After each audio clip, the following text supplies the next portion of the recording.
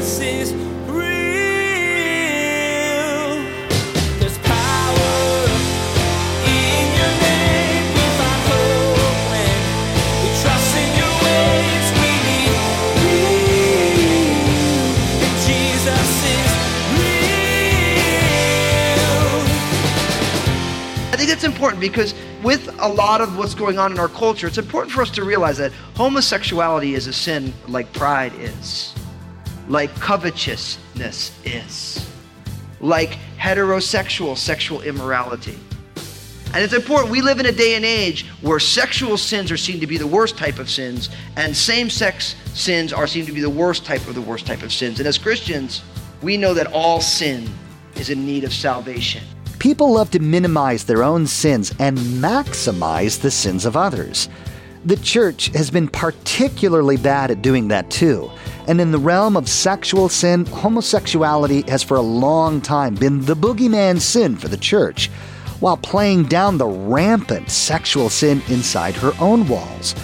Pastor Daniel will show today that while the Bible speaks of sin a lot, God will judge it on the same level as any other sin we commit. They're all the same. Now, here's Pastor Daniel in Genesis chapter 5 as he begins his message, Prelude to the Flood. Jesus is real.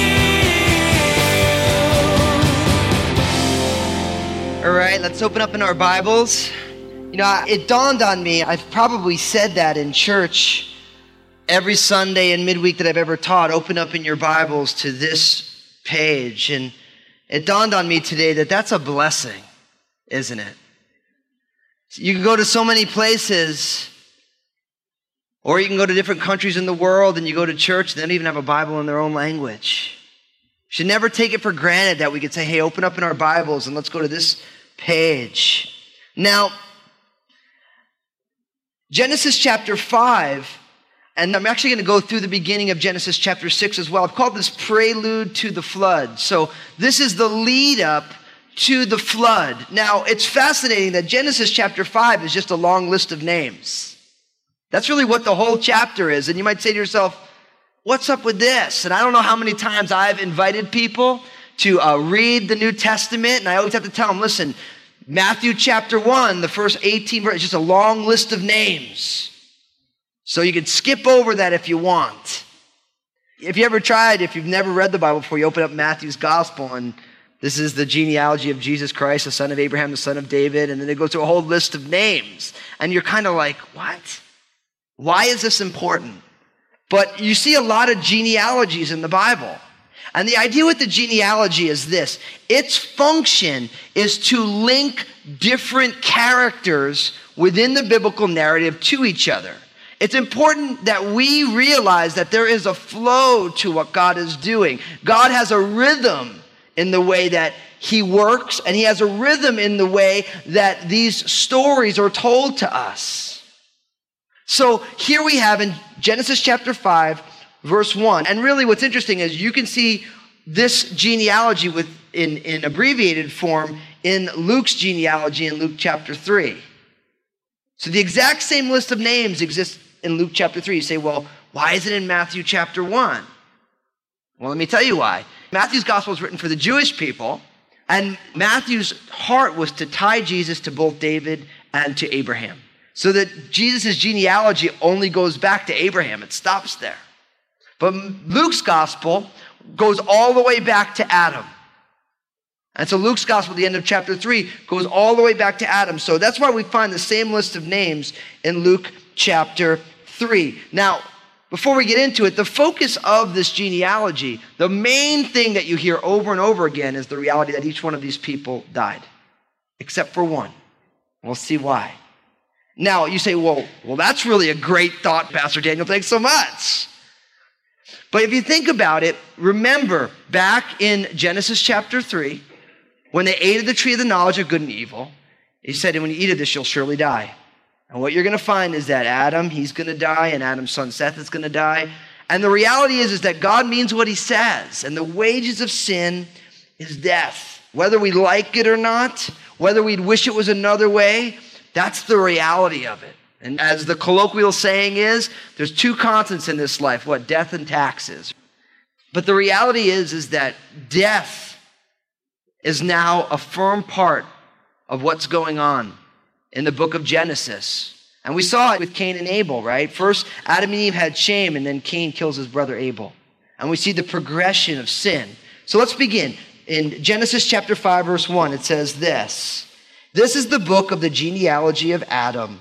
In the day that God created man, he made him in the likeness of God. He created them male and female and blessed them and called them mankind in the day that they were created. Verse 3, and Adam lived 130 years and begot a son in his own likeness after his image and named him Seth. After he begot Seth, the days of Adam were 800 years and he had sons and daughters. So all the days Adam lived were 930 years and he died.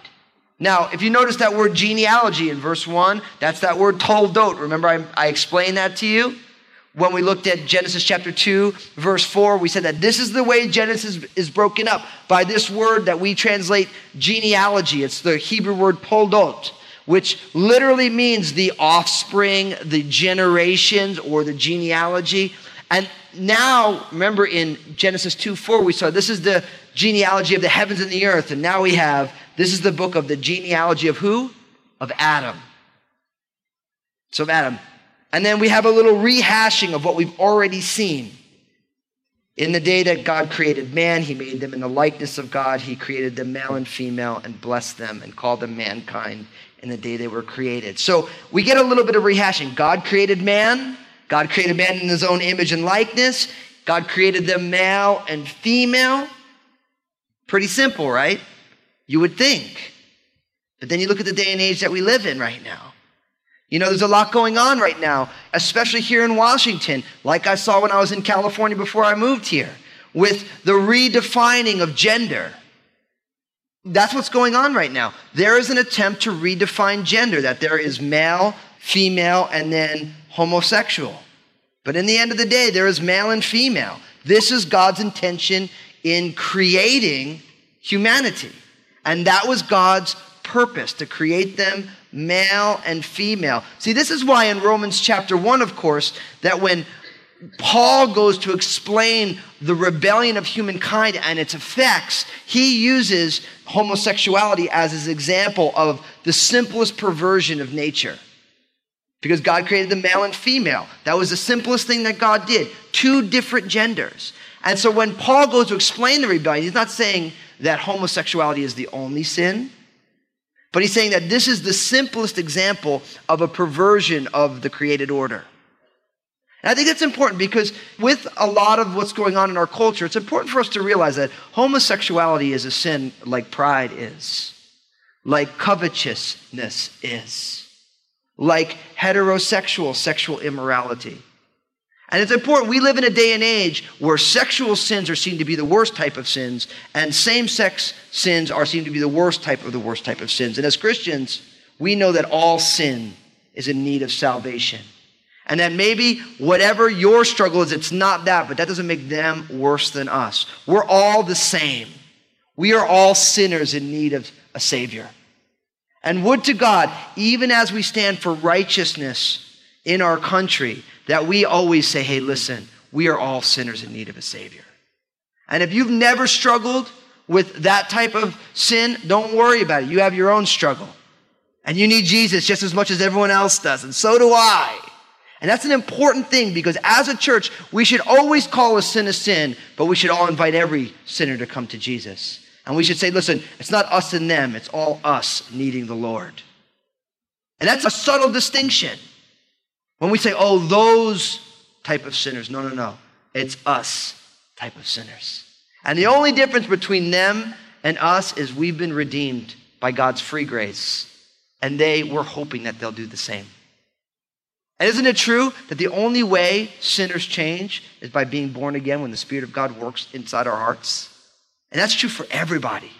And would to God that Crossroads would be the type of place that no matter what your struggle is, you could come here, you will hear the Word of God. You will be loved in the way that God loves us, even though we all fail in a million ways. In a million ways. So, we have Adam, created by God. In verse 3, it says, Adam lived 130 years and begot a son in his own likeness after his image and named him Seth. Do you notice? Verse 3 is kind of interesting, isn't it? God created mankind in his image after his likeness. And now we find that Adam is having offspring, notice, in his own likeness after his own image. So God created Adam after God's image and likeness. And now Adam gets the blessing of passing along that image and likeness to his offspring. But what's interesting, the difference between the way Adam was created and now Adam's son Seth was created is that Adam was created in the image and likeness of God. Seth has God's image that Adam received, but Seth also has the sin nature that he got from his first parents. So now we have this thing that we keep in tension, the reality that we're all created in the image and likeness of God, and we're all fatally flawed, warped by a sin nature. Now, every religion realizes this on some level. It's just a matter of what you emphasize. Some, like if you talk to people who hold to more New Age beliefs, they're going to focus on we're created in the image and likeness of God. They might not use those words, but we have a spark of divinity. Humans are divine. See, people who are New Age realize that humans are special, unique, but they want to de-emphasize the fatal flaw. Or there's a whole bunch of other people who say, oh, humanity is terrible. A lot of Christians are like that, focusing on the warping. But as Christians, we are called to hold these two things in perfect tension. When we see somebody, we say, that's someone created in the image and likeness of God. God has a stamp on that person. Everybody.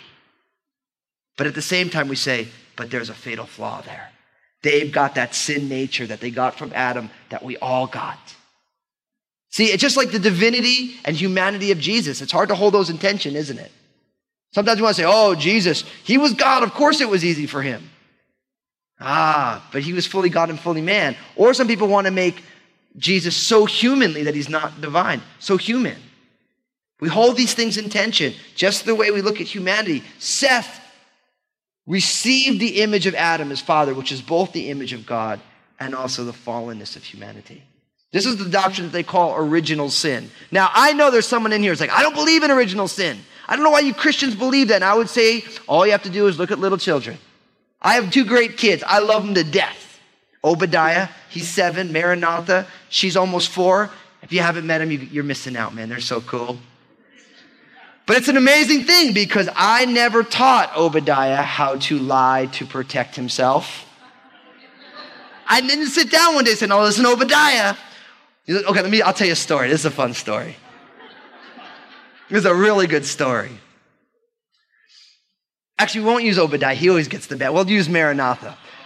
Okay, so you guys, if you haven't realized it, in our welcome center, they give out cookies to the guests. You guys know that, right? So sure enough, my daughter Maranatha has found out about this. And when we first got here, we were in the welcome center. And for those of you who work in the welcome center, you know my daughter real well. Someone said, oh, Pastor Dan, your kids can come get cookies in here anytime they want. Right? And so sure enough, my kids are like, woo, free cookies, great, So sure enough, over time, Maranatha goes in there on her own and gets cookies. And after a while, the folks in there are like, you can't just come in here and get cookies every Sunday, young lady. Right? These are just for the visitors. So sure enough, 2 weeks ago, my father and his wife are in town. Right? And it's great because Maranatha grabs her Nana and says, Nana, come on. Takes her, walks her into the welcome center and goes, she's new.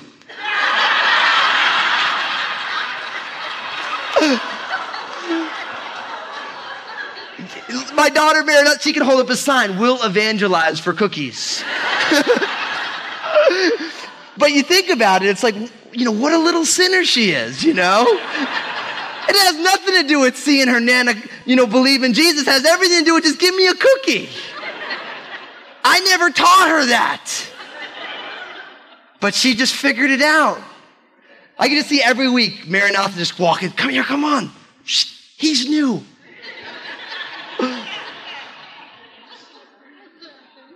Original sin at its finest, all for a cookie.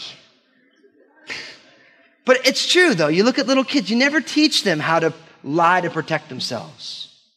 They come in, there's just a mess. Who did this? I don't know. the only kid in the house, you know? It wasn't me. I don't know what happened. You see what I'm talking about? We all know this. We all do this. Original sin, just like that. Now, I'm only 3 verses in. We're going to be here all night. Notice, it says that Adam was 130 when Seth was born.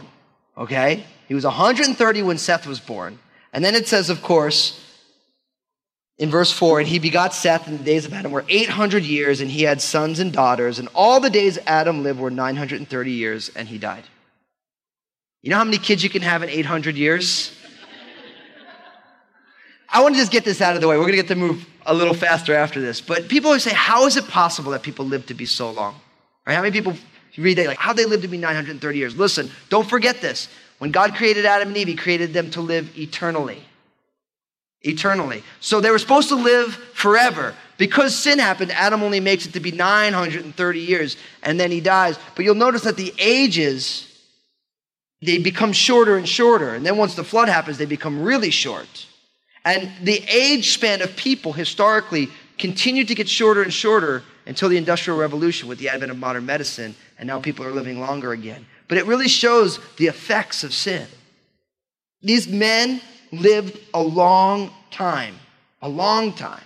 Now, as it goes on in verse 6, we get this. Seth lived 105 years, and he begot Enosh. After he begot Enosh, Seth lived 870 years and had sons and daughters. And so all the days of Seth were 912 years, and he died. Enosh lived 90 years and begot Canaan.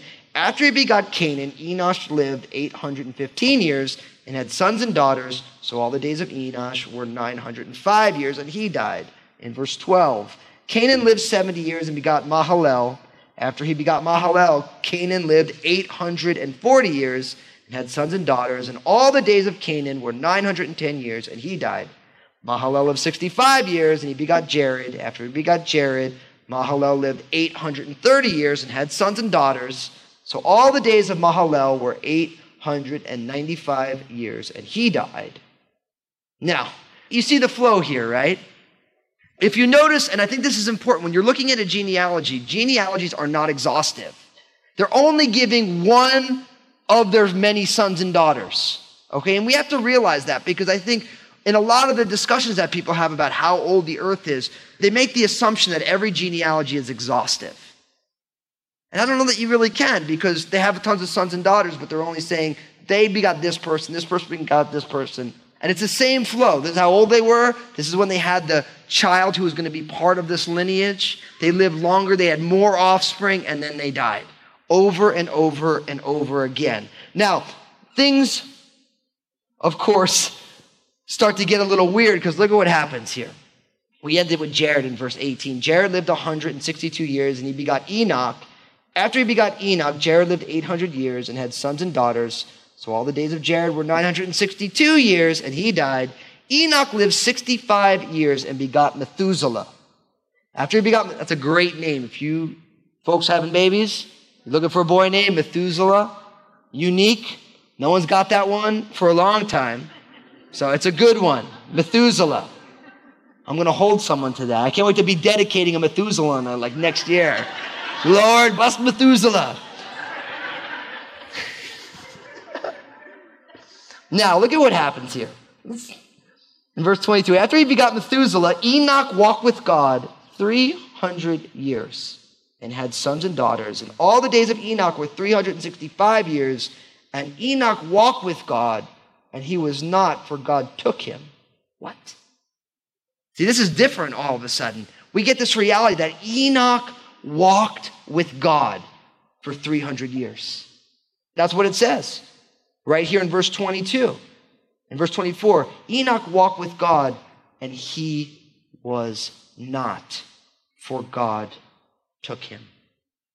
In this string of death, each generation, this person lives and then dies. This person lives and dies. This person lives and dies. We keep seeing death over and over again until you get to Enoch, and we find a man who found life in the midst of a world of death. This is important. How is it possible that everyone lived and then died, lived and then died? But then you get this one guy, he walked with God And it never says that he died. It says he was not, for God took him. This is important because God, in a world of death, calls people to walk with him and find life. And the question for us today is, have you found life? In a world of sin and shame and death, have you found life? And that life is in Christ, in the Son of God, in Jesus who died on a cross and rose again. Have you found life? Enoch did.